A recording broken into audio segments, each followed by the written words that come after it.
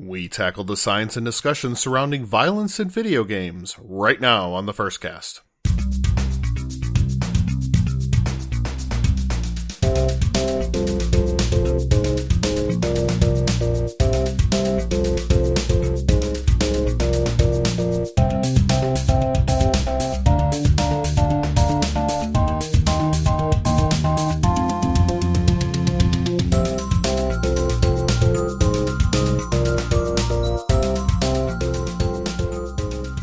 Hello, and welcome to the First Cast, the First for Gamers community podcast. I'm Brian Bentley, your host, and on this episode is my co-host, Josh McIntosh. What's going on, Josh? Not much. Just doing what I do. Doing what you do. I like to hear that. And in the third chair, he goes by ScottishBakery in the first app. It's Scott Baker. Welcome to the First Cast. Hey, great to be here. Thanks for having me.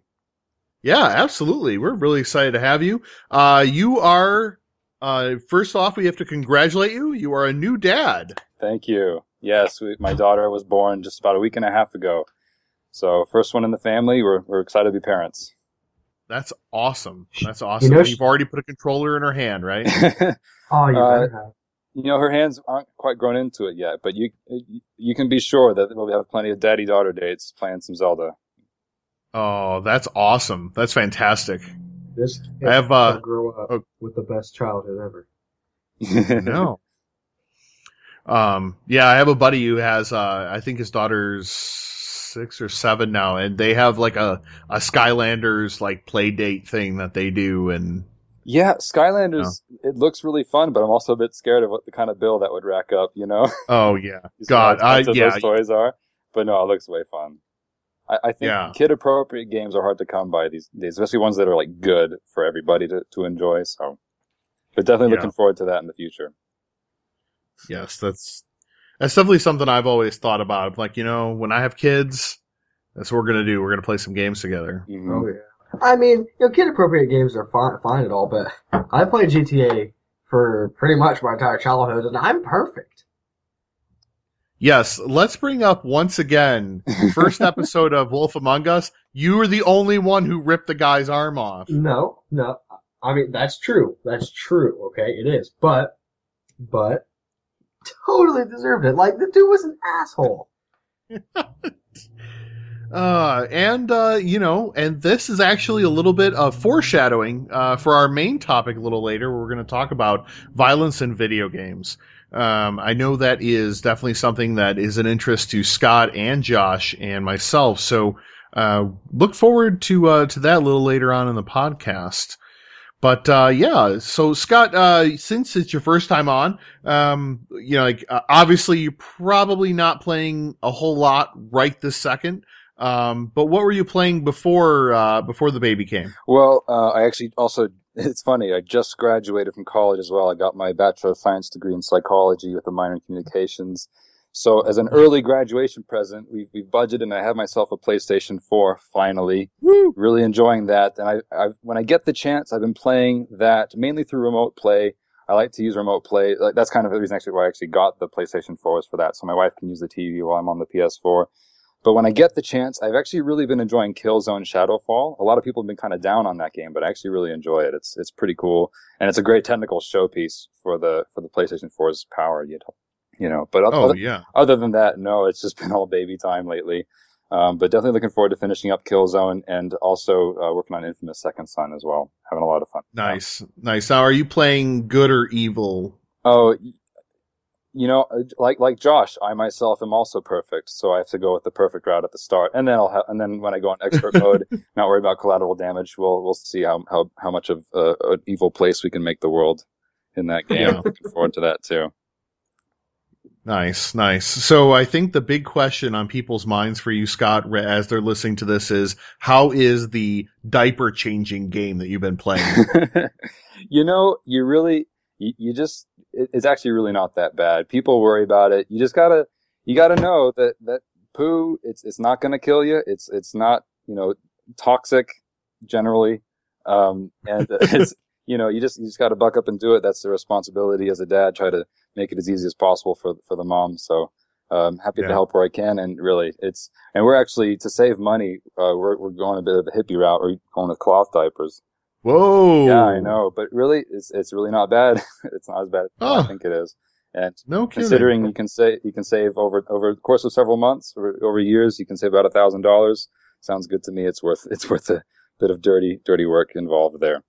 Wow, that's impressive. Any achievements in that game? Yeah. Oh yeah, racking them up.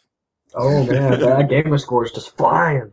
Oh yeah, best dad ever, right here. Well, actually, you kind of do get an achievement. Like if by doing a good job, you avoid diaper rash. Yep. And I think that's an achievement in of itself, and you get the rewards later. Yep. Hey, if there's anybody on First that wants to talk babies, I'm here now. I'm part of the club.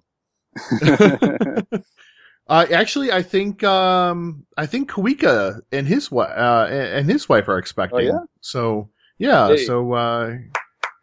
Congrats. That's right. If that's correct. Hopefully we got our facts right. Yes. Well, if nothing else, this podcast is based on professionalism and facts. Indeed. Yeah, we have never lied. We've never exaggerated. We are cold, hard Wikipedia facts. Especially our friend, the perfect Josh Boss. That's right. Oh, that's awesome. So you have a PS4 now. Would a Xbox One be in your future? Trust me. If remote play was not such a big draw for me and my family lifestyle, it would have been Xbox One, because I've been such a huge fan of Halo ever since that came out. I don't care what people think about the whole silly cloak trailer for Halo 5. When that game comes out, I'll be probably kicking myself a bit for Halo 5. And Titanfall is definitely no slouch either. I haven't yet been able to pick that one up on 360. Xbox One, it's a great system. Just PS4 with the PlayStation Plus service and remote play. That's one out for me at the moment. But Xbox One is in the cards. Maybe later when I can secure a good job, I can convince the wife to splurge for one of those, because that's a really cool system. I got a friend nearby. I've played a bit of Titanfall at his place, so it's a lot of fun. Nice. Yeah, I mean, when you really, put the PS Plus membership up under a microscope, you really start to see the value in it. I mean, I think this week's Golden Week sales on, there's some JRPGs in there. I mean, you can get, I think it was Persona 4 Golden on the PS Vita for like $14. Yeah. Now, I've gone through Persona 4 twice, and it took me 100 hours each time. And if you only paid $14 for 200 hours of gameplay, I mean, that's just a steal. I mean, that's ridiculous. Yeah. It's at this point when I look at PlayStation Plus, and because I've got also a PS3 and a Vita, love my Vita. I can't afford not to have PlayStation Plus because of the sales and the free games. They keep me busy forever. I don't need to buy games anymore because there's always something good. And they also take extra care to get not just, games, but good games that you can really sink your teeth into. It's one of the best services out there right now. Yeah, definitely. Now, here's a question for you. And I'm sorry, Josh, that you don't have a Vita, so I can't, you can't be a part of the conversation. Not so perfect now, huh, Josh? That means just go to Amazon. Wait, no. Grand Theft Auto you playing? Oh, that's how I met this guy who DDoSed me, by the way. Grand Theft Auto. God, biggest mistake ever. So Scott, did you download Thomas Was Alone? I actually bought it a while ago. Actually, no, I actually reviewed it for one site that I wrote for a while back. Yeah, that game's very interesting, I have to say. Yes. I really, really enjoyed it. Like, afterwards, I actually went trophy hunting for like the little block things, which is something I would never do, but I just enjoyed the game so much that I started going through it and looking for the little black dots. Yeah, what's interesting about that game is is how much personality you can get out of just rectangles, Right. The way that it's narrated, and the music also is especially pretty in that game. A lot of fun. Oh, yeah. And then did you get Lone Survivor? I got that one actually when it came out, when it was for sale on PS Plus, and that game is one of the most stressful experiences I've ever had. Probably the most scary as well. I don't play a whole lot of horror games. I really enjoy them when I get the chance, But that game is very scary. Are you playing that one right now? So here's kind of what ended up happening is like you said, it's so stressful. And I was playing it like I was like lying in bed, like right before bed, and I was playing it. And it just got to the point where after a couple of nights of doing it, I had to just uninstall it because I'm like, I'm going to keep playing this and I'm going to bed and I'm having crazy ass dreams. I'm like, I'm just going to uninstall this now. Oh yeah.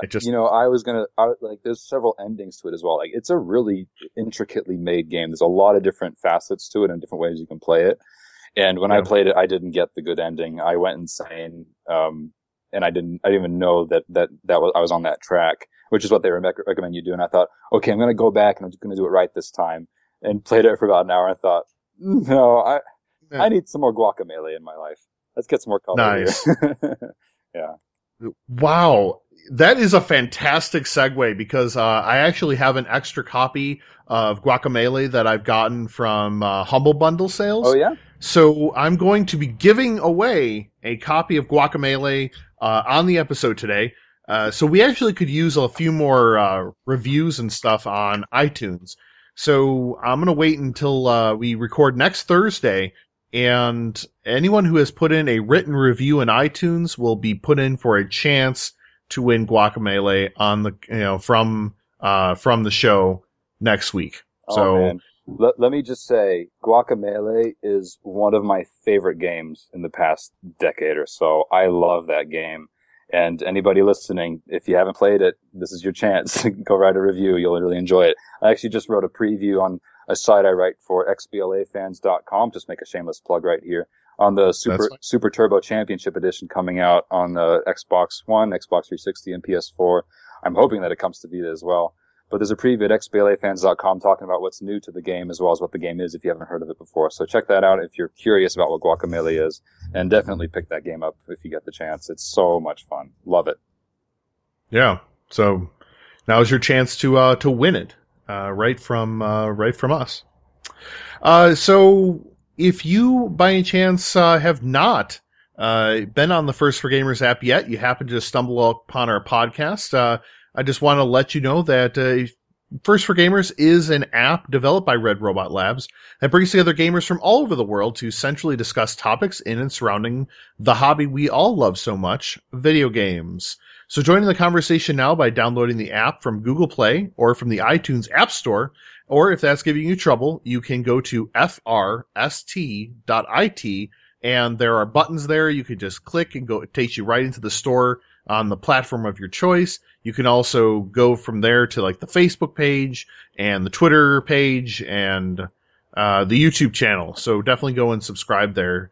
And join us because we actually had a really great conversation today with the guys from Threes. So Greg and Jimmy, who are part of the development team for the game Threes, they were in the app answering questions, and we were just generally having a good time. We were talking food in Chicago, so yeah, it was a good time. So we had that going on today, so that was fun. I saw Josh, you stopped in. Oh yeah, I asked only one question because I saw a lot of the questions I was thinking about asking were already asked, so that was nice. Yeah. Yeah, and they're big fans of bacon, so that's... see, I know. Once I read that, I was like, I think I'm content with leaving the conversation for now. Yeah. Basically, my question was, I'm like, I have to ask this. How do you feel about bacon? and yeah, one of them actually was so, like, romantic. How could you not? Yeah, exactly. Some people have, like, roast pedals and stuff on the, he has strips of bacon everywhere. Oh, man. Yeah. But, so, join us and, meet great guys like Josh and Scott and, Don't stop it, dude. Yeah. I'm sure Josh is blushing right now. Oh, yeah. So one of the first things we do on the show is we have our first topic. And, this week I want to talk about, Aerocom. He was, friend of the show. And he came up with he put up a thread about having like a user of the month spotlight, and I just kind of wanted to see what you guys thought about, like having more where you kind of like put, like have someone like that in the spotlight, even more so than, say, the first Friday user spotlight. I mean, how do you guys feel about something like that? Okay, I know it's a really, I'll say weird, because I can't think of a word for it right now. I don't have my trusty dusty thesaurus. And, the user spotlight, I think, covers that. I think having a member or a user of the month is just, I mean, after the user of the month, they're gonna like user of the year, user of the season, like, I don't know. I think the user spotlight's enough. You know, I think we're all content. Cause I mean, it's weekly, so we can get more users in on it at a time. And if it was just, I think it's kind of unnecessary. What about you, Scott? I don't know.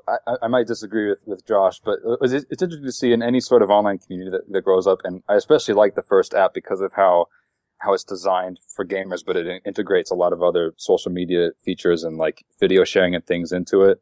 Sure. And it's great that we have all these things, you know, the fact that we have this community podcast going on, as well as the first Fridays to see what people are talking about.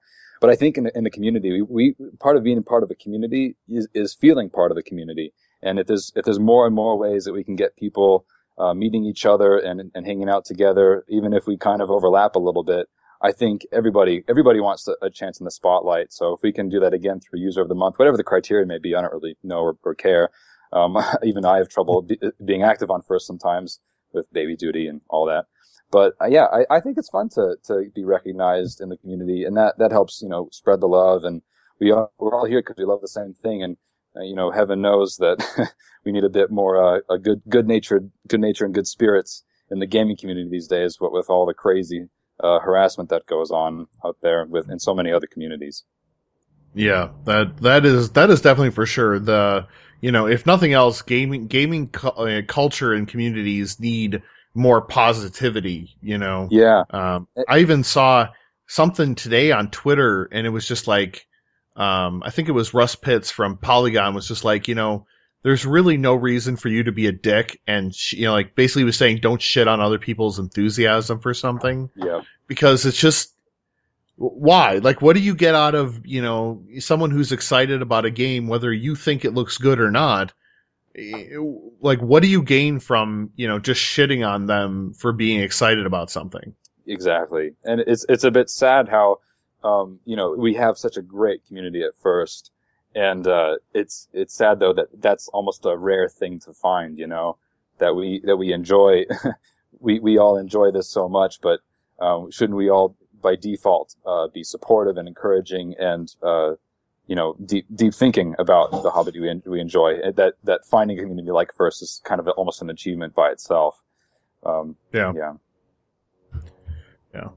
I you know, for my own, I wonder, the only thing I would, you know, be not against having user of the month is I feel like only having 12 people be in the spotlight when especially now, we have really gained some great people who have just sort of jumped in and started being, you know, like expanding our, you know, the core group that we usually have online. And we've had some really great additions to that. I'd just be afraid that only having 12 people a year, you know, like we might miss somebody.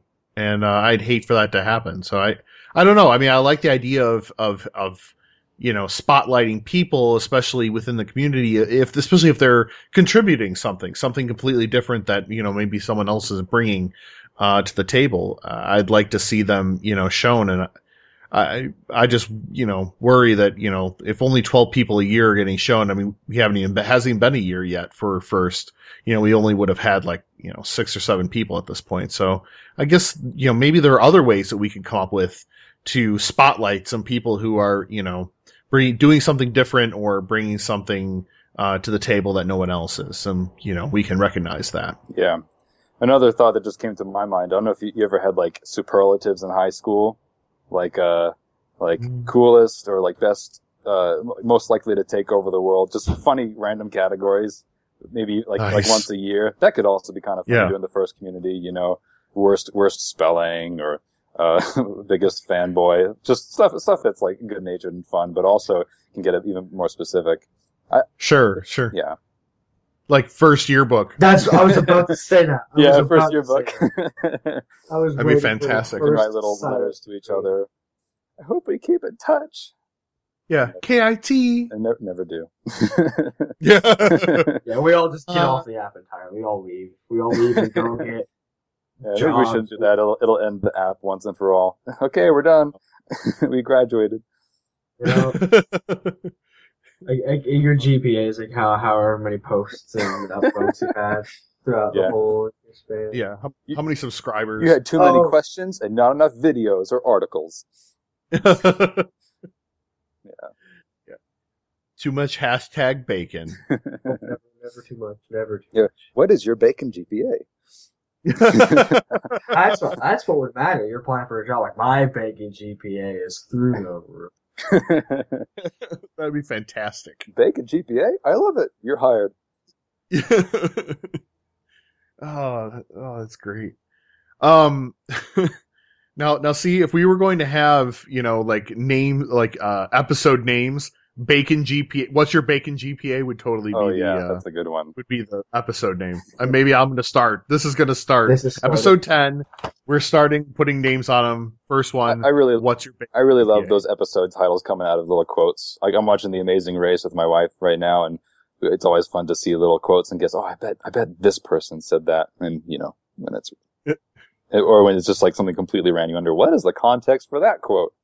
And then you hear, okay, that makes sense now. Yeah, those are great. That's fantastic. All right. So, if you, the listener, have, something you'd like to have us talk about during a first topic, put it in the show notes and let us know, and we will be sure to talk about it on the next episode. So that leads us into our next segment, which is everyone's favorite, or at least it's my favorite, is the Care Don't Care segment. And for those who are, uninitiated, the Care Don't Care segment is where I take 6 and I rapid fire topics. I shoot them out at our guests and Josh, and kind of get their gut feel for how a couple of things that have happened the last week or so, just kind of get like what their take is on it and see where that is. So we're going to go ahead and get things started. Scott, you're the guest, so you're going to start us off. Right on. Don't care about the Mario Kart 8 Wii U bundle.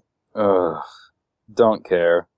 I should say I love Nintendo. I grew up on Nintendo. GameCube, one of the best consoles ever made.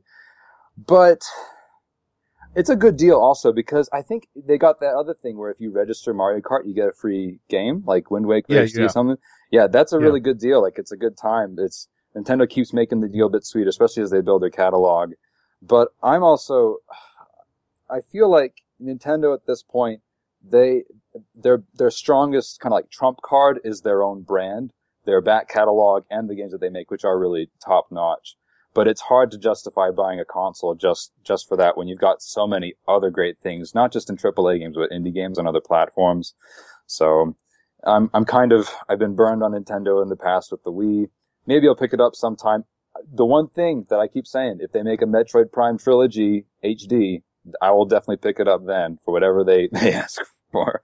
But for now, that's where I stand. Sorry, Nintendo, love you. Keep trying though. Maybe I'll get back on board. All right, Josh, what about you? I don't know if I was the only one who caught this, but Skype really lagged out a little bit. You sounded like a robot. Could you please repeat the question?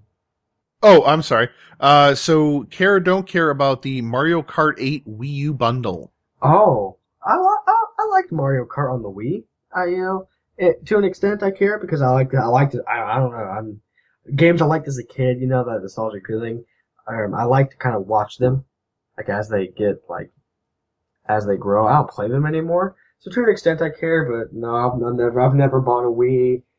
I've only played a Wii like 2 or 3 times, maybe at a friend's house. And I mean, not overall, no, I can't really say I care. So one of the reasons I put this in here is this is kind of like, I don't know, like this actually puts me in a place where I'm like, Mario Kart 8, a free game, which I can either get Wind Waker or something. But I still struggle with that. What else am I going to play on it? Like, I just don't think my wife is going to go for us having yet another, slab of plastic and metal sitting on our thing that I'm just not playing. Yeah, guys our age, we're building up quite a collection. I've still got my last gen systems gathering dust. Oh yeah. So running out of space. Yeah, well, so as much as I would like to pull the trigger on this, it's still a $300 investment for something I'm probably not going to play a lot. That's the other weird thing is it's a weird price. It's actually $320. So it's almost like if you redeem that game, and some people like to value bundles this way. It's like, the console's $200 and then two $60 games with Mario Kart and the other one. So it's like you get the console for $200. No, you're still paying $320. And it's a system that still has all kinds of other flaws with it. Mario Kart's still a lot of fun. I always find though with Mario Kart that eventually I kind of hit like a ceiling where I'm just like good enough at that point. It's just the rubber band effect of how do you turn out with who gets the blue shell? Do you get boosts? Do you get bananas? But I really enjoyed. Sorry, go ahead. No. I was just going. Yeah, I was going to go into my Mario Kart strategies. Oh, well, yeah. I really enjoyed the Wii version, and playing online was fun. But once I got that mock bike, I was destroying the competition and kind of got bored with it. So, hey, I will. In Mario Kart Wii, if for any, because it did get panned a bit. In its defense, though, the online for being the Wii worked out really well. It was amazing. Yeah, like that game, it's almost like, Nintendo gets it. They know, they see it. They've seen the light, and then it hasn't really been anything since then. Right. It's almost like you wanted to grab them and be like, you see this netcode? Just put this in everything. Yeah. Copy, paste. How hard can it be? Yeah. then of course, it's based on GameSpy, and now they're gone, so. Yeah, well. Yeah. Yeah, exactly. Well, because Smash Brothers on the Wii, the online was awful. That was such a letdown. I was so sad from that. So painful. Oh, it really was. It was. I mean, it was like one out of, I think I could only get in like one out of every 6 matches. Yeah, and you know what was funny? I think that was kind of added later on, and what was interesting, I remember when they delayed it, they said, we want to add like the video replays, and this online play, and the custom stage builder, and that was right when Halo 3 had come out, which had just done all of those things. And I thought, it'll be like Halo 3, but Smash Brothers, awesome. And it wasn't. And, no. And so and Smash Brothers, that's the other one, for Wii U that might bring me on board, but I'm just not quite there yet. But do you have a 3DS, Scott? No, I don't have one of those either. Oh, okay. That's another great system. I really enjoy my Vita. And that's. Oh, no. I was asking because there's going to be a Smash Brothers on the 3DS. So I was like, if you have a 3DS, you can still get your Smash Brothers fix. That might actually be a better first option for me. I'm a bit. I don't know about. Do you have a 3DS? I do. I have a launch one. How do you go with that circle pad, the little slider thingy? That's one thing that I'm not really too keen on. It's okay. Yeah, that's the best way to explain it right there. Yeah, well, yeah, it's not the worst thing. Box quote on 3DS. It's okay. It's ... okay. Period. Close quotes. Yeah. Brian. That's, well, plus also, I don't know if you guys had the problem with the GameCube controllers, but you smashing that stick around, that stick doesn't last forever, It eventually kind of wears out. That's something I'm a little worried about with that thing too. But, you gotta give them credit for all the ways they're really evolving both Mario Kart and Smash Brothers. Like, they're certainly ones for trying, Nintendo. And you gotta hand it to them for that. All right, so I'm gonna, since we've already brought it up, I'm gonna mix up my care don't care list. I'm going right to number 6. Josh, you're first. So Nintendo cancels their press conference this year, like they did last year, and instead is having a Smash Brothers tournament at the Nokia Center. That's care or don't care? Way better. I care about that. Is it gonna be like, can we watch? I believe so. That you can watch. You can also go to nearby. I don't know which Best Buys or how many, but supposedly you can go to a nearby Best Buy and also play it there. Like play it in the tournament or just play it? I was a little. I don't. Scott, do you know anything more than? No, than I actually hadn't heard about that. But it's not the first time that Nintendo's had like Best Buys for early access demos of games coming. I think it was Pikmin 3. They might have done that. Okay. Man, yeah, totally care about that. That's cool. Like, and also, you know, they also said that they're okay with Melee being broadcast on the Evo tournament this year. Nice. So that's really good. After that whole debacle with streaming or like Let's Play videos, glad that they're coming around there and embracing the community. Yeah. That's awesome. Yeah, I just think it's really cool because, you know, I mean, basically they're just saying if you live in LA, come downtown and, you know, they've already said they're expecting like 1,000+ people. I bet. Oh man, Smash Bros is huge. You know, oh yeah, I would. And you know. Maybe I can. I think it's just amazing that they're willing to go that extra distance. Yeah. You know, I mean, they're still going to have a Nintendo Direct that morning, like they normally have something on that Tuesday morning.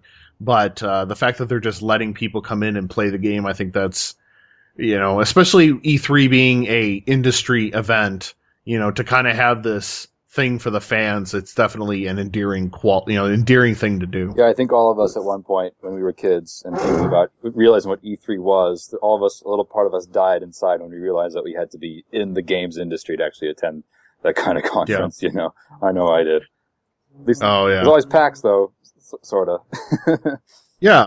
Well, no, you know, I think I've never been to PAX, so I can't tell you about it. I can't say. At PAX East, I went last year, not this year, but they had Wonderful 101 at PAX, and I heard good things about it there, so that's pretty cool.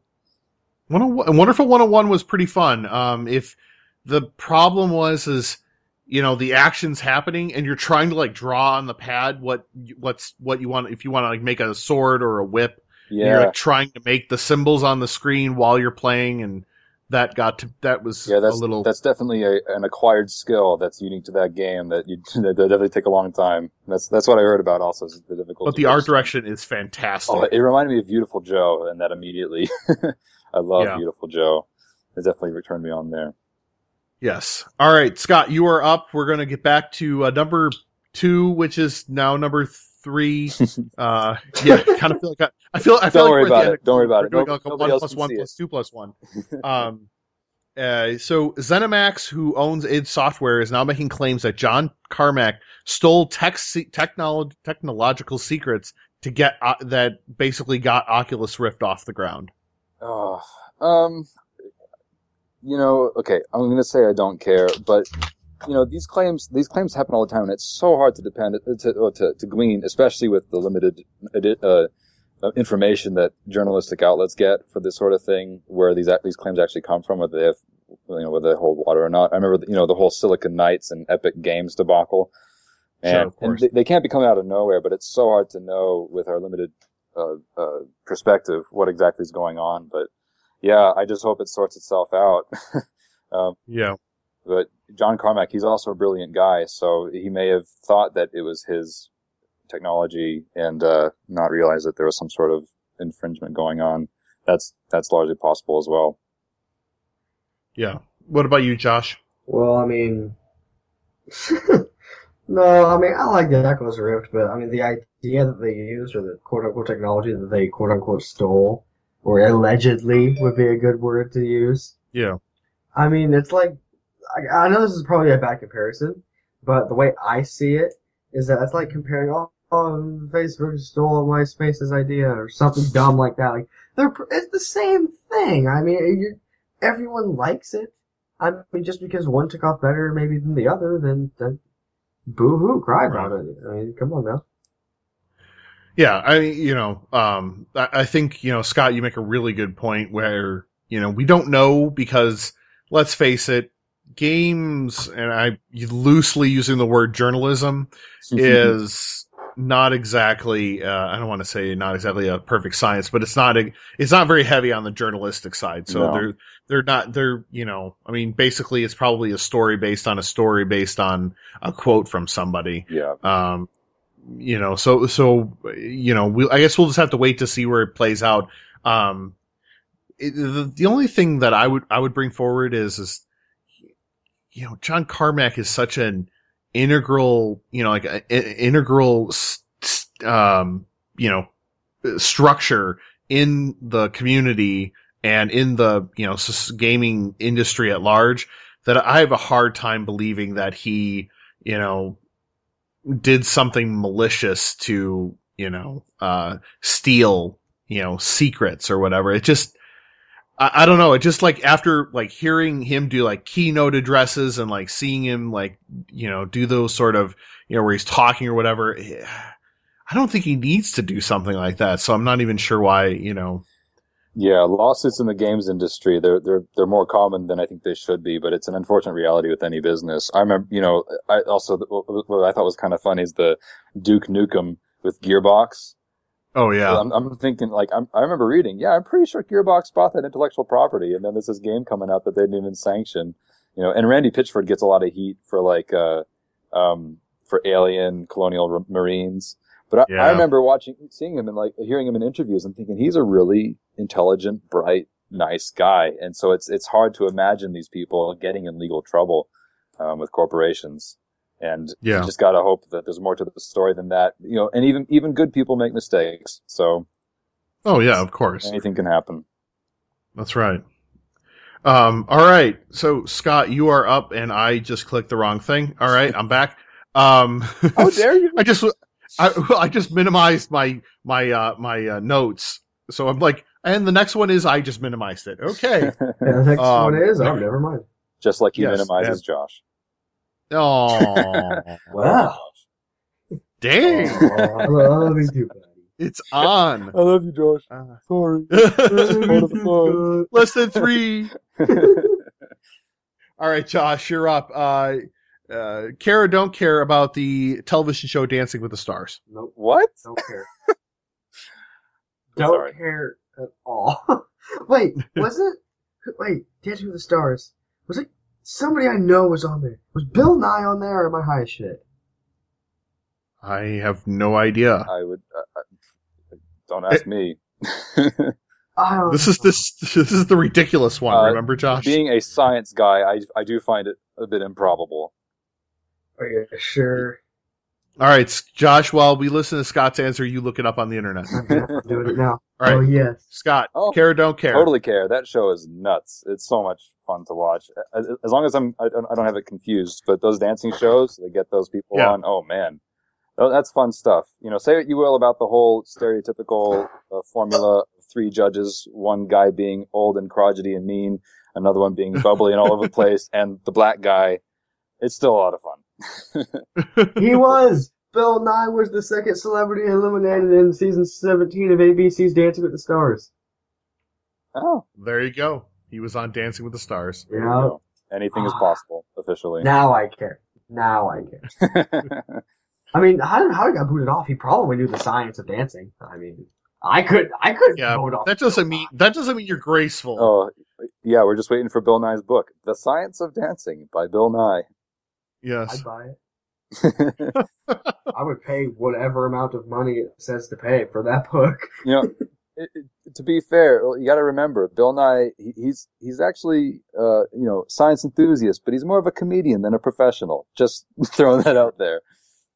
He's an entertainer. Yeah, exactly.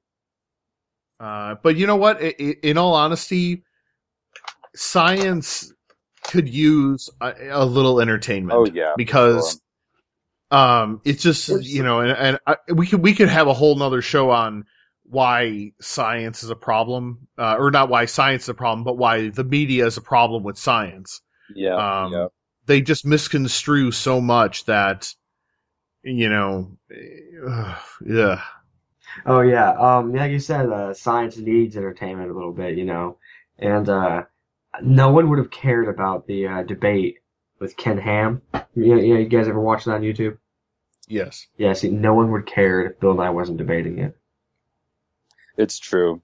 There's actually, there's a lot of other debates out there with much more prestigious, actually scientifically minded people, in addition to religious people who are scientists as well, who are maybe not radical creationists, but still deeply religious, that are probably a bit more informative and better than that one, but that's definitely the one that got the most media attention for sure. I remember when Twitter exploded over that one.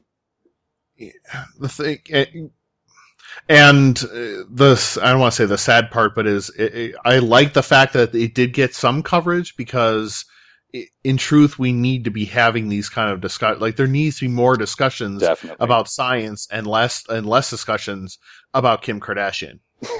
Oh yeah. Yep. I'm just saying. I agree. All right. So Scott, you're up. Next Care Don't Care, number 5, whatever we're on. The next Call of Duty is to be revealed on Sunday. Does anybody care? Who still cares about Call of Duty? I mean, it's still selling like gangbusters, but really, I think Ghost is we're starting to see some of the decline. I think Call of Duty is a good franchise to have in the industry because it is keeping it, growing. A lot of people love it, but, there's all kinds of reasons to give it a rest at this point. I have no problem with milking a franchise. I do have a problem with running it into the ground, like Guitar Hero and Tony Hawk, What about you? Well, I mean, it's not like Activision's consistent. Oh. Yeah. I mean, they have different innovations. Dogs. What about you, Josh? The game, okay, I've been a Call of Duty fan all up until Black Ops 2, I think? Yeah, that's correct. Because in Black Ops 2, I was like, well, zombies is okay. That's all I had to say about it. And when Ghosts came out, I heard one review said it was similar to Modern Warfare, and that's my favorite game, so I bought it. Realized it wasn't similar. I am upset with my decision, so... That's why you can't trust reviews, man. Oh, I know. Yeah. Well, I mean... Unless they're mine. Oh, unless they're mine. You see, Brian, you're gonna have to buy every game I'm thinking about buying, or / rent it, and then you're gonna have to tell me how it is. Exactly. That's why I plan on doing that any minute now. Alright, I'm gonna be waiting. The other thing is we've got Titanfall now, so it'll be really interesting to see how that squares off with Call of Duty, because that's really... I have something bad to say about Titanfall. How dare you? Which is? I didn't like it. Really? What didn't you like about it? I'm actually really curious to hear what you have to say. It really wasn't that interesting. The fights between the Titans just felt like just glorified firefights. I don't know. It was like I played it and there was nothing really exciting. I don't know. Like for some reason I can feel that intensity and maybe sometimes like an older like a Modern Warfare 2 game where if I don't know, because you don't know where anyone is. On Titanfall, I feel like it's I don't really know how to explain it. I just wasn't having fun. I mean, I was getting kills and I was going positive and whatnot, and the only cool part was jumping into the Titan. But then once you were in the Titan, it was like I'm gonna go on a kill streak for a little bit and then die. It was nothing that really I was like, oh my gosh, never seen before, Are you a big like first person shooter competitive multiplayer guy? Like you're a Call of Duty fan, yeah? I'd say I used to be a Call of Duty fan, but I mean, on Modern Warfare 3 we had a search and destroy clan that went 20-0. We beat a couple people that won contests and stuff, so I was pretty proud of myself. But like, nice. And like in those games, you feel that intensity where it's like everyone's on the same playing field, I mean, and like all kill streaks. I've never been a fan of getting rewarded for your streak of kills besides like the number. Well, Titanfall doesn't do a whole lot of like kill streak stuff except for the Titan, but what I like about it is the variety. The Titan is what takes... everyone's gonna hate me. Everyone is going to hate me. Yeah, probably. We can't help you there. I'm done, so. No, I mean... Go ahead. Go ahead. No. I was going to say, what I like about the Titan is that it's not just like an attack helicopter that just jumps in and gets kills for you. It actually changes the way the game plays, and it really keeps the battlefield like all over the place. I said Battlefield. I haven't played Battlefield, which I know is another really great multiplayer shooter. But I love the variety of being on foot versus being a Titan and the size difference and the verticality. It's really cool. So, and I'm also a big Halo fan. So, it's quite different to Halo, but, I guess, they're both kind of grand scale sort of multiplayer games. Yeah. I think at least the people that I've noticed that have not been quite as enthusiastic about Titanfall are actually more like Josh, where they've played competitive first-person shooters in the past, and played on a high level. Because I don't think that Titanfall was necessarily built for,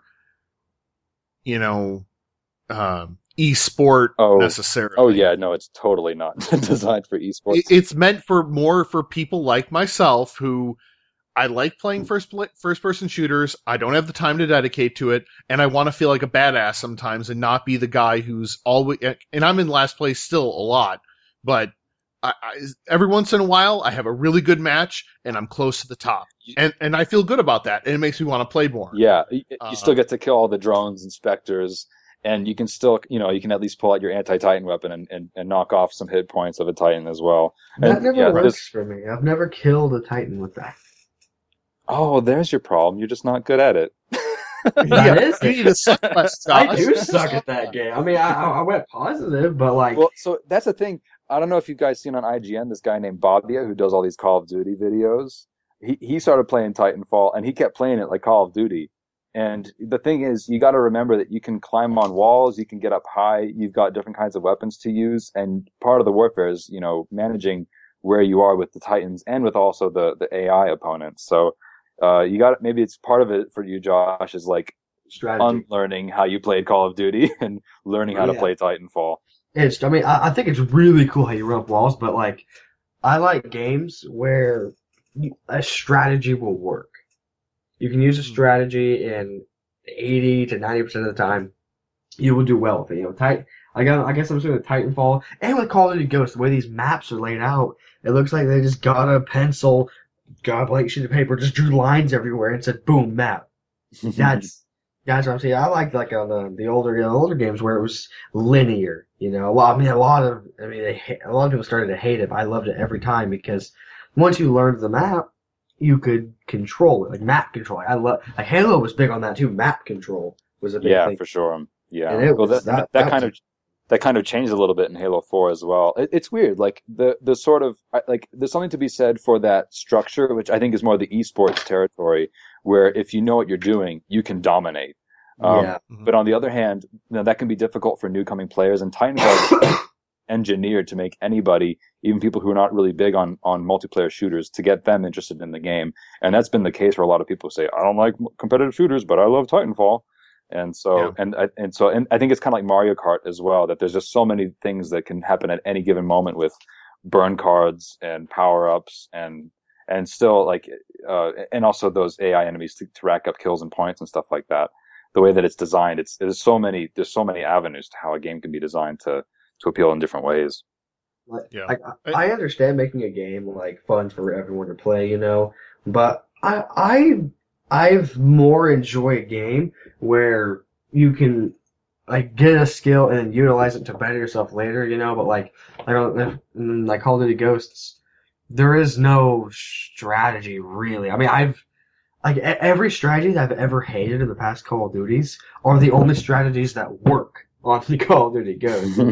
So bunny hopping? Yeah, jump and shoot, man. Jump and shoot, man. I always feel I fucking hate bunny hopping so much. I just feel like I'm playing flashlight tag whenever I'm playing Call of Duty. It's whoever sees you first, and and then of course it's aiming right, and I can never aim quick enough. See, that's what I like. I like that. Like, if your response is quick and you were managing your space around you, and you found someone that just wasn't looking that right place, and you pick them off. Like, that's the kind of Call of Duty I like. I don't like the whole, hey, look, grenade in the air, you're dead, hooray! Oh, you're shooting me, jump, spin. Halo is like the complete opposite of it, because once you see somebody, it's not over. You still got to move around. You got to aim right, use the right gun, manage your reloads, and even when you get in close quarters as well as when you throw grenades, when you melee. I actually like being a Halo guy. I like it a lot more, and it's totally different than Call of Duty. The DMR rifles where they're a SWAT. Yeah.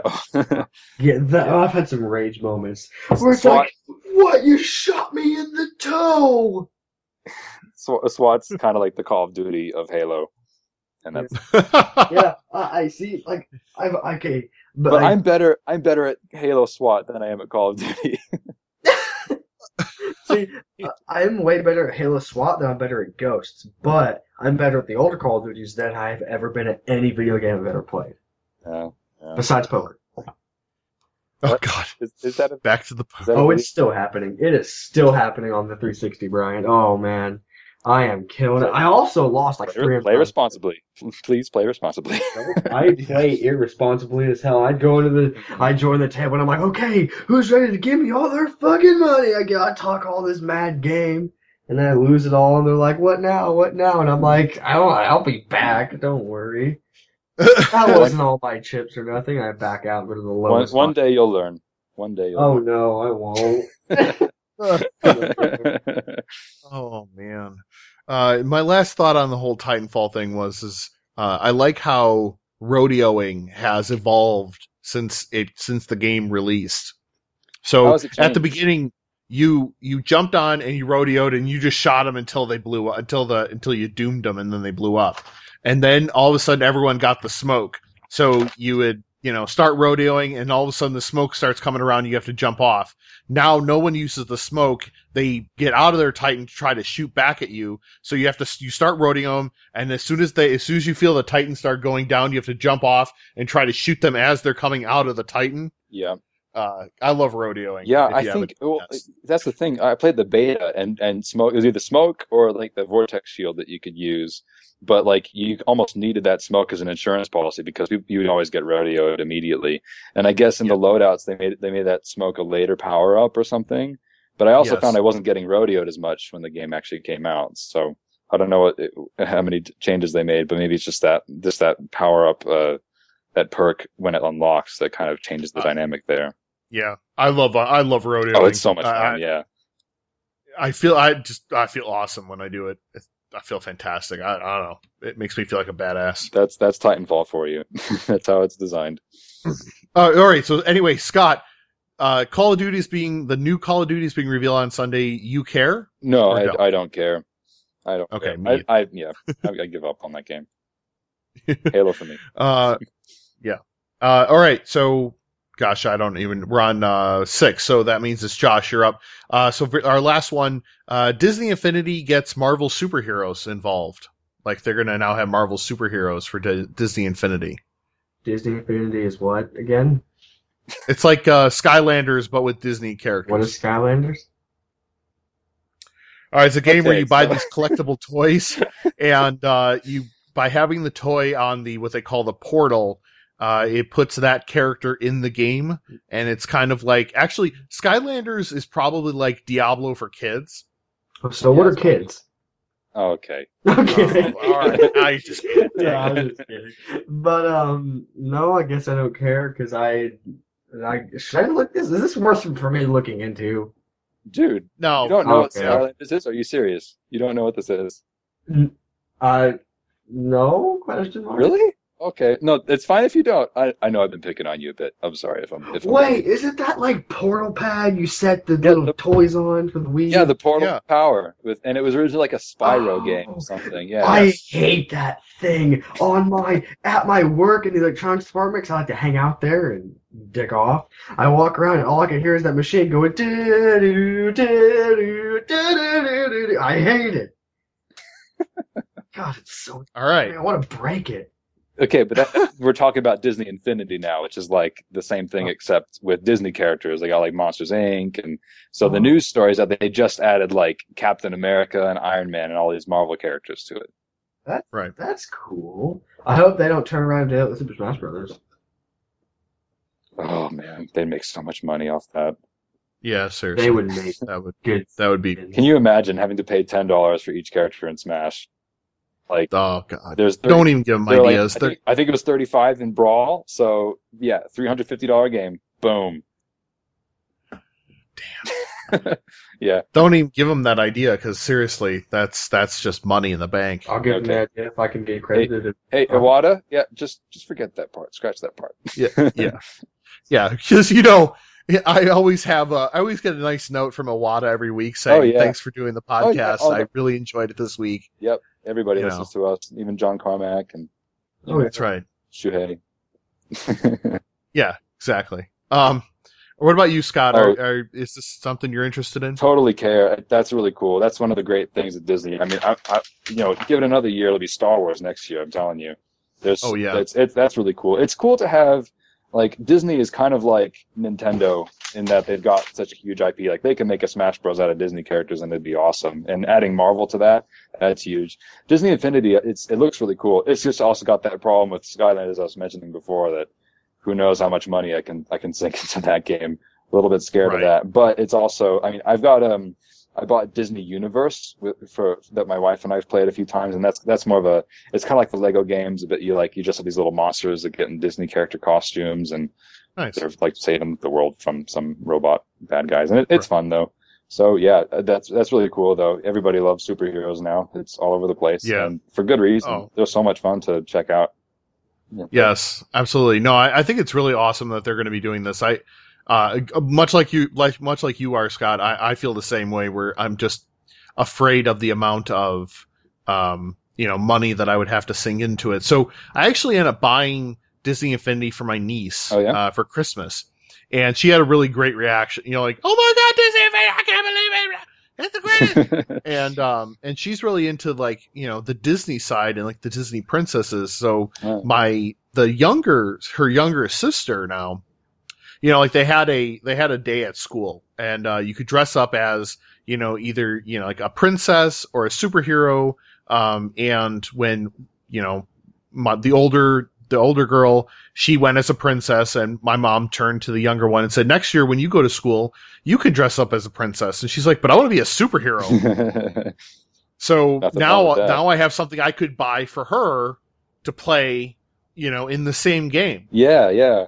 That's really cool when you think about it, like how widespread the intellectual properties are. You can have a Disney princess fighting alongside Captain America in the same game. And then also, Big Brother with Jack Sparrow. That's really cool. That's a great idea. That is really cool. So, you know what? Honestly, the more I think about this Disney Smash Brothers game, it would be ridiculous because you have the entire Pixar. The entire Pixar properties, all the Disney princesses, Marvel and Star Wars. That's just or you could get Nintendo and Disney to team up and make like a Kingdom Hearts Nintendo Smash Bros. Game. Oh my God! To rule them all. Jeez, yeah. And if anything, what Avengers showed us is how much fun crossovers are. Like, it's so cool to see different characters in different universes interact with each other. And, that's what comics nailed it ages ago. So that's what Disney Infinity is really capitalizing on right now. And from what I'm told, it's a good game, solid game as well. Yeah, exactly. So no, yeah, definitely for it. I'm actually excited. This is not exactly a video game thing, but I just got today the Marvel Dice Masters game. It's a tabletop game where you play with cards and dice and you kind of battle each other. And I don't really know much about it other than it looks really cool in the box. Well, let us know how that goes. I will definitely do so because I'm excited to play it, and my wife and I like to play board games and tabletop games, so hopefully we'll play that tomorrow. Nice. All right, so that is our Care Don't Care segment for today, which leads us to our main topic. And I know it's something that we all care pretty deeply about, especially it's such a the topic of violence in video games is such a I'm not really sure what exactly the word is, but especially like in the political arena, it's just such an easy it's such an easy straw man for politicians to build up and then knock over for them, Leland Yee aside, there a lot of the science that people use to support that violence in video games affects people and children. It's all bad science for the most part. So, Scott, you are a newly christened Bachelor of Science in Psychology. Yeah. What are some of your thoughts? We're going to let you start us off on, like, what are some of your thoughts on this, on the concept of violence in video games? Yeah, well, definitely have a lot to say here. The first thing I should mention, though, is, of course, what Brian said, Bachelor of Science. So there are people that are far more educated and far more qualified than me who may share my sentiments or may disagree completely. So I'm not exactly a leading authority here. But that said, my opinions do come from working with people that do have PhDs and have worked in this, and also being trained in the science that psychology is, or so isn't, we should as totally some trust people your say. opinion. We should just say that you're coming right from the gates with this. You know everything. I think you should, but I'll leave it up to you. I'll say it that way. Right. But we heard it here, guys. This guy, he's right. Everyone else is wrong. yeah, well, and this was something that I was really intrigued by when I started my study in psychology, because the way that psychology is practiced, it's got a lot of it's based on the principles that are also used in biology and physics and chemistry and all those sorts of things. But for me, I don't want to take the floor too much for this. I know we've taken a long time here, but I hope the listeners are enjoying it. But I've got about mainly sort of 5 points as far as this goes, looking at it from many ways. And I've looked at a lot of studies and read them and analyzed them as part of assignments for my studies. One thing that I thought was really odd, and I remember hearing this early on in another talk that I heard, how early studies with violent games, they'd be like, we let them play Doom and we let them play Myst, and then we had this sort of survey or test or whatever to test their aggression and to see, because one of them has violent content, one of them does not, and let's see what happens.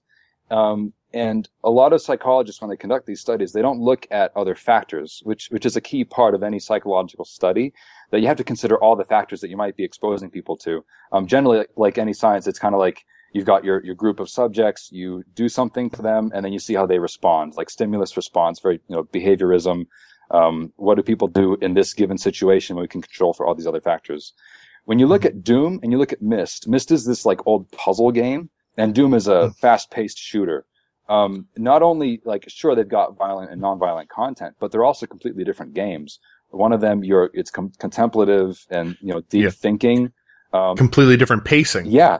And the other one is really intense and really fast-paced. Yeah. So if somebody does get a bit more aggressive or violent, it could also just be from being frustrated.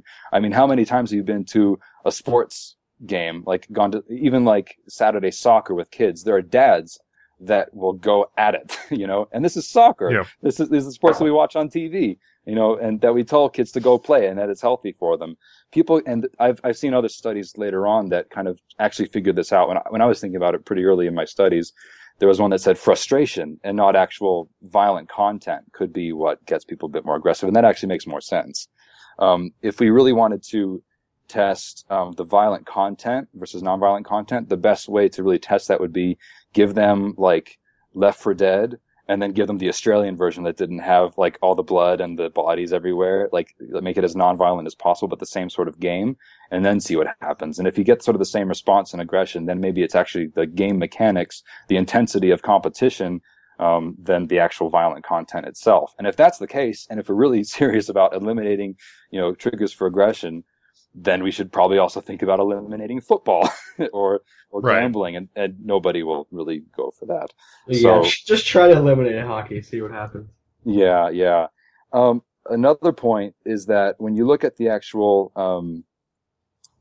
tests for aggression, a lot of them, they'll get a huge sample from a lot of kids from different schools, and they'll ask them questions like, have you ever pushed your siblings, or do you get in fights? Things like that. And then if it reaches sort of a certain criteria or measurement from that scale, they say, okay, well, that counts as a statistically significant aggression response. Well, okay, if there is that effect, and it is usually extremely minuscule, if there at all, a lot of studies don't find any sort of association, but some do. Mm-hmm. If that's the case, and we say that's aggression, we can't say then that they're going to go out and be mass murderers, because that study is not talking about murder in shooting people up in a mall. It's just talking about losing your temper sometimes with your siblings, and we all vary in how we do that. So our measurements of aggression are inflated in the media to then say that people will go on, if they play these games, they will go on to commit these heinous crimes. But that's not actually what the research is saying. You have to look at the actual thing that's happening in the research before you can make those broad generalizations of what people might actually do from it. Right. I hope I haven't lost you or anything. Am I okay here? No. Yeah, you're fine. Okay. Keep going. I'm fascinated. It's pretty thorough with the whole analysis here, and I don't want to miss anything. But yeah, I remember also one study that I read a while ago. That part of their survey in assessing violent content, they asked people, do you play action games versus do you play sports games? And they say, okay, or do you play puzzle games or strategy games? They say, okay, this puzzle strategy games, those aren't violent, but action games are. Well, if you actually look at action games, that could be anything from Disney Universe, Disney Infinity, Lego games to God of War 3. And if you look at the violent content between those, they're completely different. So even that assessment is pretty inaccurate from the start.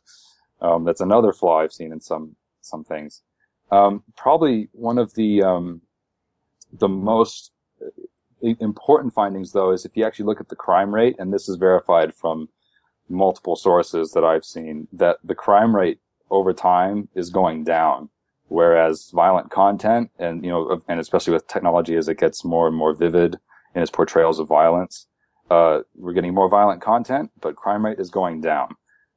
If we were actually seeing some sort of effect from these games, then there would be a lot more violence if it is what we purport it to be. Especially considering, you look at Call of Duty, it's selling hundreds of millions. Is that right? No, not hundreds of millions, but it's selling a lot of copies. Yeah, millions. If 0.0001% of people who bought Call of Duty would go on to be killers, we would see hundreds, we'd see thousands of shootings within weeks or within a few months from that, and that's not the case. So, whatever we find in a laboratory setting with a sample, it's kind of pointless if we can look at the population, the actual how things actually are, and not see any sort of significant effect there. That alone should be enough to reject that hypothesis that violent content has this sort of effect on people to turn them into killers. But the last point I want to make is probably the most important, that also goes into how we think of psychology as a science. And this may be an opinion that most people who study psychology won't share. But if psychology is designed and used much in a way to sort of say that if you do this one thing to somebody, then they will do that. And that in science, that's kind of how it is sort of set up to be. But if we then say that a video game caused a person to shoot people, what are we saying there about people? If we can, deny, if we can sort of excuse a person's responsibility and chalk it up to some sort of causal factor that was this game, then by necessity we must also say that everything that we do is necessarily determined. It's the absolute result of anything that happens to us, and not actually something that we choose or that we have actual control over. We even go so far as to say that we think we have control, but we really don't. That if we're playing this violent content, it is inevitable that we will go on to become killers. And what people are more scared to realize and accept is that sometimes people do very evil things. They do very bad things, and we're capable of awful, awful things. But instead of actually accepting that possibility that any person can buy a gun and shoot somebody, we would much rather target what we consider to be these causal factors that drive us to, against our better, thinking or consciousness to do these bad things. It's much easier to kind of blame it on this violent content than to actually accept sometimes people are just bad. So yeah. We need to be careful about what we attribute our behavior to and take responsibility. And because if we say that behavior is caused by something, then all of us are just doing what we do because of other things that happen to us, and we don't actually have control over ourselves. That's kind of getting more into the philosophical ideas behind it, and that's really kind of deep stuff. But that's I think the most important when we consider psychology and what it means about ourselves as people.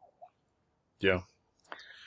What about you, Josh? Do you have any thoughts before I start asking Scott some questions? I've written a lot of papers on this, so I have a lot to say and a lot to rant on, but I'm gonna try to keep it to a few key points.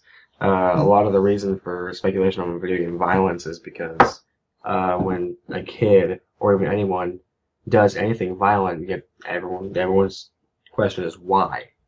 Why did they do this? And a lot of the times it's easier to point towards a video game or something else. Like, everyone wants a reason for something, and video games honestly are really never the answer, because Scott said before, crime rates going down, violent video game sales are going up. That doesn't make any sense. It just doesn't, And right. How anyone that actually reads the statistics and isn't fighting for another cause, let's pretend this is the scenario right here, right? This is the scenario that I made up a really long time ago, and every time I have this conversation, this debate, I say this every time. Let's say your kid does something really bad at school. He hits another kid or something. He might get expelled, okay? And then let's say he does, and let's say it's in the papers, this kid, and then they're looking at the mom. So, because why did he do it? Because that's everyone asks the question, why? They're looking at they're looking at the mom or the parent or whatever. They don't want to be seen as, well, it's my kid, I raised him and now he's a violent person. Like that, they don't want to feel like they've done anything wrong. Not saying they have or whatever. So they point towards something else. And a lot of the times the easy thing to do is about video games, because surprisingly enough, I don't know if you guys know this or not, but young kids play video games and they're usually fighting. It's crazy. I know. I mean, yeah, well, and that goes back to what I was mentioning, that if we blame it on the parents, then we're not we're not accepting that all of us have our own responsibility. I mean, how many of us here would attribute everything that we do just because of what our parents did? Exactly. It's everyone wants to blame somebody, and it's people get mad. You're in psychology. People get mad. People get angry. That's what, especially teenage kids going through puberty. The hormones are everywhere. They'll accidentally stub their toe and cry. They'll be so upset they can't control it. Right? But and then some things might not bother them. It goes one through three. If a kid pushes you, a mature, let's say, 40-year-olds don't push other 40-year-olds because they bump them in the hallway. I've never seen it. It might happen. I don't know. But hey, I've seen road rage out of old people, so it's, well, it's Grand Theft Auto. That was truly terrifying. Yes. Grand Theft Auto's fault, then everybody's dropped the lawsuits. Yeah, and the reason why we have psychology is because we want to know why we do what we do, and that's such a big question, and that's been an age-old question. You can go back to Greek philosophy to wonder about that. So we all want to know why we do certain things, and we're kind of in different, in psychology as a discipline. There are a lot of different theories for why people do what they do, and that's, if you can look at Freud and he'd say it's sexual urges that are being repressed, that are coming out in different ways. There's all kinds of weird things you can come up with, but a lot of them are, they're theories. They can't really be proven, and they also have a lot of implications for what they mean for us as humankind. So tread carefully when you go down that route. Yeah, I will say the whole video game violence debate, is really not a problem, because the facts back it up that it's not a problem. It's violent video games are causing all these crimes. So I'm pretty sure, how I did earlier, is I made a joke about joking about it. I think it's kind of how it is. It's becoming more or less of a joking argument. Like saying that a PC isn't the master race or anything like that. That's a horrible game. Or saying Call of Duty is the most innovative game in the world. Some people believe that, they really do, but the majority of people don't now. And when they make the argument, you're just you're silly. That's what's happening, I think, Yeah, you can argue for anything really. And the truth of the matter is, we talk about it here and it's very plain to us, but there will still be people, like I said, people with PhDs, far more educated than I am, who will completely disagree with what I'm saying here.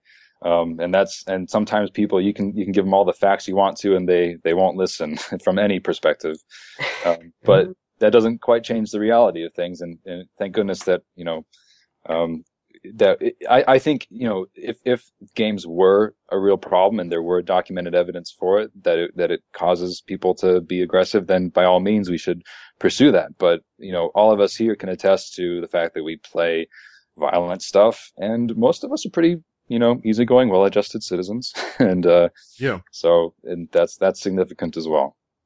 Yeah. And I think one of the key factors, at least in the papers and the things that I have read, is this idea of aggression, and that it builds while you're playing. And then what I found the most interesting is I read this particular paper where they figure, like, on average, after your aggressive behavior may increase, like your aggressive feelings and your behaviors may increase with, while you are playing that aggressive, or violent video game, but then that the dissipation of that aggression is about 4 minutes. Mm-hmm. So unless you are playing, you drop the controller, grab a gun, and start shooting everyone within 4 minutes.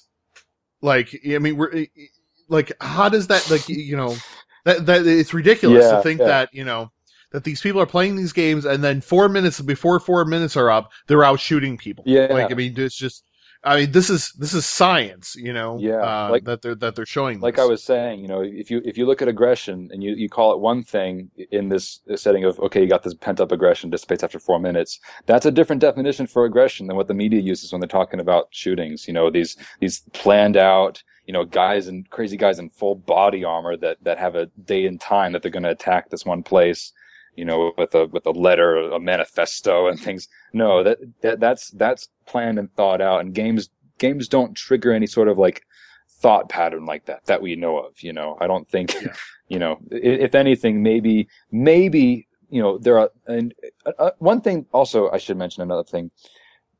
A lot of people say it's just a game, and I think by doing that we do ourselves a disservice, because a lot of us want games to be more accepted and discussed in the public sphere as a sort of respected art, category. And games they do have meaning. Like, they're just like movies and books and music, that they do have meaning. They change us. We're here because they affect us so much. You play The Walking Dead and it's emotionally engrossing. They have an effect, but we can't, but then to say that it has an effect so far that we're doing these crazy things, that's way too far to go there. But we should also make sure to, keep games, important, and understand and respect that they do have power to at least make us think about different things. Right. Just not in a sort of an educational way, or a experiential way, but not in a criminal way. Right. Exactly. I just, so one question I would like to pose to you, Scott, is, how do you feel about a theory of, or a hypothesis of catharsis through video games? I've actually, I don't know, I haven't done a whole lot of research on that, but I've actually heard a lot of evidence against catharsis, that the theory that you blow off steam, in a game, and that's supposed to help you, that the evidence for that argument is actually drying up. There's also other ways where they say, like, oh, if you're really angry, go grab a pillow and go punch it. And a lot of people will report they feel a lot better if they can kind of take out their anger. But I think managing anger, this is just me. I haven't read all the research here, but I think if the way that you take care of your anger is you express it, and that becomes your pattern, that could also increase the likelihood that when you're angry in the future and you don't have a pillow to punch or a game to play, you could take it out on somebody else, and that could be dangerous. Again, I don't know a whole lot about the research there, but from what I'm told, in most cases, mainly what I've seen from like marital studies, in marital relationships, generally that catharsis theory does not hold water. It's not the best way to manage anger. It's better to kind of work through it or to be patient, things like that. Right. But there is something to be said, though, that a game can relieve stress as something fun to do. It can be a wholesome and healthy. So you're saying like a mood management sort of? Yeah, well, I mean, everybody, we all have our things that we do in our spare time. We go to work and then we come home and either we're watching Netflix, we're reading a book, we're listening to music, we're maybe working on other hobby projects and things. And games are like that too. It's almost, I read a book by Jane McGonigal about how games are almost kind of like a job. It's work that we enjoy.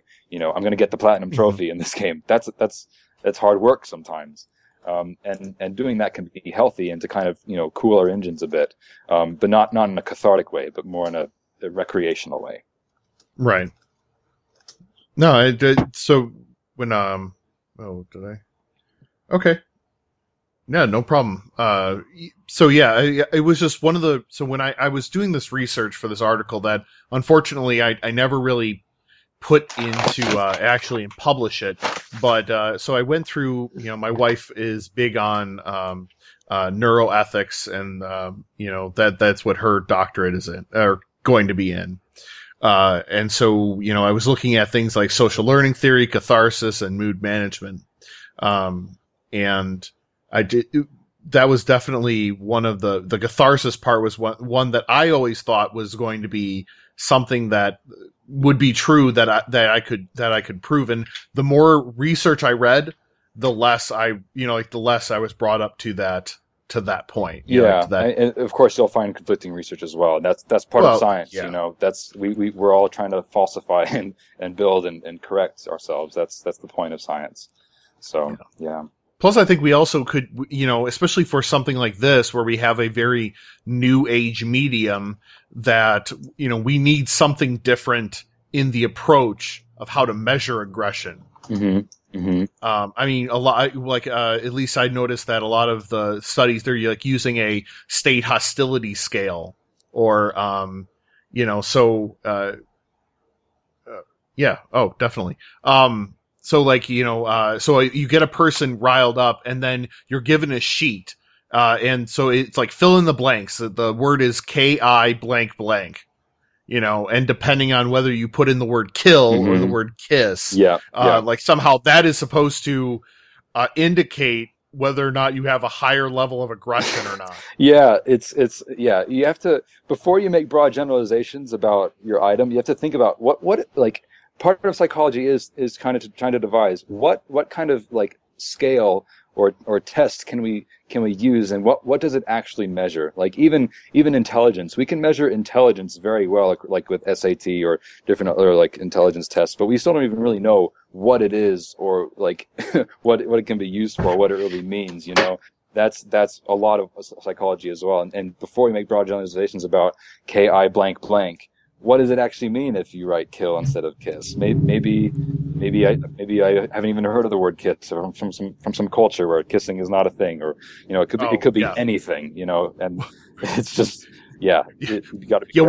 We're not even going to touch how bad science sometimes can be about the population of individuals that it uses. Yeah. So we're gonna push that to another day. But I'm thinking of myself, if I see KIL, blank blank, in my mind, I can tell you, regardless of whether or not I have a high level of aggression or not, I can tell you that I'm going to start at A and start thinking of putting in the letters and thinking. So I will eventually get to kill well before I get to kiss, just because L is before S in the kind of like when you put your name in at the score, top score at the arcade.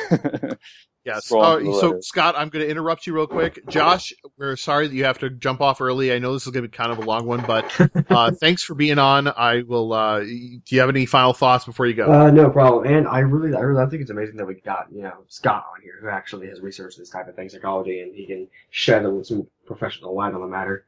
Hey, glad to be here. Don't call me professional yet. See, I already am. Remember, we've already got out of the way that you were the best of the best, okay? Oh, okay. All right, well, I have to run. I have to go home my girl real quick. I'm Josh Bosch, and Bacon Power.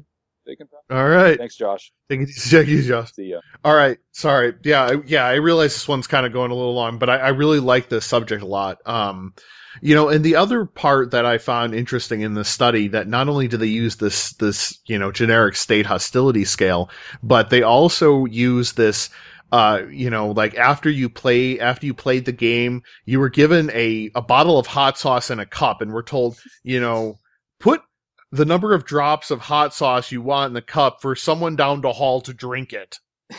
You know, and somehow the number of drops that you put in somehow, you know, how, you know, like, how upset you were because, you know, like how aggressive you were by the amount of hot sauce that you give someone else to drink. Exactly. Some hypothetical other person to drink. Yeah, well, you know, I was just planning my hot sauce drive-by the other day. That'll show the world. You know? Yeah. Yeah, no, I don't think hot sauce and bullets are quite on the same playing field as far as aggression goes. Yeah. It's just, I mean, I don't even know how that indicates how aggressive that you may feel at any given time. Yeah. Although I found the most hilarious part about this whole study was the games that they made the people play were Mortal Kombat Deadly Alliance and Hard Hitter Tennis. Oh. Like, shining examples. Yeah, well, in my head, I'm like, I would be frustrated if I was playing either of these games just because they suck. Yeah, we'll give you one of those ET cartridges that we just dug up and see how frustrated you get with that one. My God. How many times did you fall in that damn pit? Oh, man. Yeah. I sure got frustrated with some of those older games. Oh, yeah. But one other thing I noticed is I remember on Polygon they're pretty good about posting these studies, and they had an editorial about the debate, and Ben Kuchera, I think that's how his name is pronounced, had some good thoughts about this as well that I share. But if you actually read some of the studies that people report on, and you look at the comments, of course, and they're all like, "Oh, it's the parents, and it's this, and it's that, and the scientists and the psychologists, they hate us, they want us gone." But if you actually look at the studies in the discussion, a lot of them say we're not saying anything about, you know, how games should be censored or banned or taxed or anything. We're just saying there may be a link in this regard, but there are these limitations to the study, and you know, and that's good science. That's how it's meant to be practiced. But media doesn't report on that because it's much more interesting to just say, you know, once again, we got our pitchforks and torches to burn down Electronic Arts for all their violent stuff. Yeah, because. Well, let me ask you this. What is going to get people to click? Video games cause violence in children. Or there could be a causal link between, you know, like there's a possibility of a causal link between violence in video games and society. Oh, you know, this day with social media, clickbait is a science at this point on its own. Yeah. So yeah, we all know the answer to that. What happened next will blow your mind. Yeah. You'll be completely shocked. Yeah. What happened when, you know, someone left a wallet on a table. Yeah. There was theft. Yeah. A car was left running and the door was open and unlocked and someone stole it. You're like, okay. Like, it will shock you. Yeah. We'll tell you in 3-4 commercials from now. Yep. I'm shocked. I'm shocked that I clicked. Yeah, you know, you feel like Pepper in Dodgeball. I'm shocked. Yeah. Yeah, no, I mean, I'm really glad you came on because this is, I think, a really great subject and one where, you know, so often, you know, people have this idea in their head that like, whether it's right or wrong about, you know, like, oh, you know, there's definitely, you know, a causal relationship between violence in video games and, you know, individuals who are shooters and people who will staunchly defend it and will just say, no, it doesn't. Yeah. And you're like, okay. And you need a bit more than that to get people convinced. As much as I love, you know, gamers and the gaming community, there are so many times where we have this reaction because we feel like we're being held down by the man that, you know, that their initial reaction is, no, it's not, you're wrong. And you're like, okay, well, here's an idea. Let's use science and facts to show individuals that, hey, look, you know, here are some studies, and, you know, these studies, even the scientists themselves say, you know, there really is not a correlation between the two. Yeah. You know, I mean, you know, the one I, you know, one of the ones that I use. It says that they found no evidence that short-term exposure to violent video games either increase or decreased aggressive behavior in the laboratory. Similarly, violent video game exposure in real life was not related to laboratory aggression. So it's like, even they're kind of like, we really don't see, in a lot of cases, we don't really see a relationship here, but we're so busy being offended. Yeah. That we don't stop to actually, have a salient conversation. Yeah. About how our industry is viewed by general society, and use science to then back up our claims. Yeah, I think what gamers really need to take away from this is that, this discussion, whether like it is important, even if it were to come out against us, it is still important that we have these discussions. And the best way that we can handle them is to be mature and thoughtful and open also to possibilities, while also being legitimately critical. And that is the spirit of science itself. And that's an important responsibility that we have as citizens, to make sure that everything that we are doing is safe and we're not causing harm to people. But any sort of vitriol or just condescending bashing, like a lot of gamers love to do, that doesn't help. It just makes us look worse. And that's not good citizenship. And, but luckily we do have a lot of the facts on our side. We do, and we should be willing to, come to a consensus and an agreement. And, and it's a good thing, I think, that we have the ESRB. There is content out there that I don't think kids should be seeing.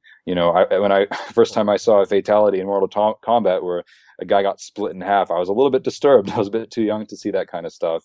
Did it make me kill anybody? No. I'm an Eagle Scout. So, but it's definitely good that, we have, at this point, a lot of gamers are now mature enough and, participating in discussions to see this more broad scope. And, in the past, it's not just been games. It's also been novels. It's been movies. It's been comic books. All of these have kind of gone through this gauntlet, and now we're seeing that, comic books are Hollywood. They're driving the American economy these days. So sure, exactly. And we're none no worse for wear in that regard. So yeah. All right. So Scott, I definitely want to thank you for being on. Go ahead and how do people find you on social media, or how do they not get a hold of you necessarily, but see what you're up to on social media and stuff? Absolutely. It's been a real pleasure being here. Thank you so much for having me. You can find me I'm Scott at ScottishBakery. Same thing on Twitter at ScottishBakery. I'm actually not Scottish, like some people said. I probably should have thought of that before I made the name, but, no. And you can find me there. I'm busy with a baby right now, as you know, but, you can find me there. And if anybody wants to talk to me more about this, please let me know. I'm happy to have these discussions. I really enjoy them. And, I've also got a blog on IGN that I actually haven't updated in a long time, but there's a lot of content that I have in mind for things kind of like this. I've written about it before, but a lot of other things. I'm a really deep thinking gamer. And if people are interested and want to hear more from me, I want to generate more content now that I've graduated, and still got a lot of transitioning coming on now after graduation. I still got to find myself a job, but, please hit me up. If you want to talk more about this on First or on Twitter, or anywhere, just, keep in touch, and, really, really enjoying it. And thanks again for having me here. Really, really had a lot of fun. No. Absolutely. And if people want to find me, one other thing, good, sorry, I'm also a contributing writer at xblafans.com. XBLA is an Xbox Live Arcade.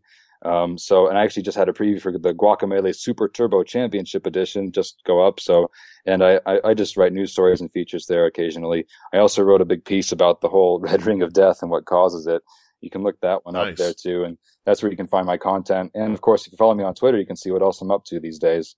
So, all right. Yeah, that's awesome. Yeah. And speaking of Guacamelee, go out into iTunes and rate and review us, do a written review, and everyone who has done it by next Thursday when we go live with the podcast, I'll put them in a drawing and pick a name, and someone will win Guacamelee I don't think it's Super Turbo Edition or whatever. I think it's If just it's on Gold Steam, Edition. yeah, it's still the Gold Edition with a lot of extra content. So you've got costumes and you've also got some challenge levels in there. And the game is great. The way I like to describe it, think Smash Brothers meets Metroid in friggin' Nacho Libre, cartoony Mexican luchador heaven. And seriously, who doesn't love Oh man, Lucha Libre stuff? It's can't recommend it enough. One of my games of the year.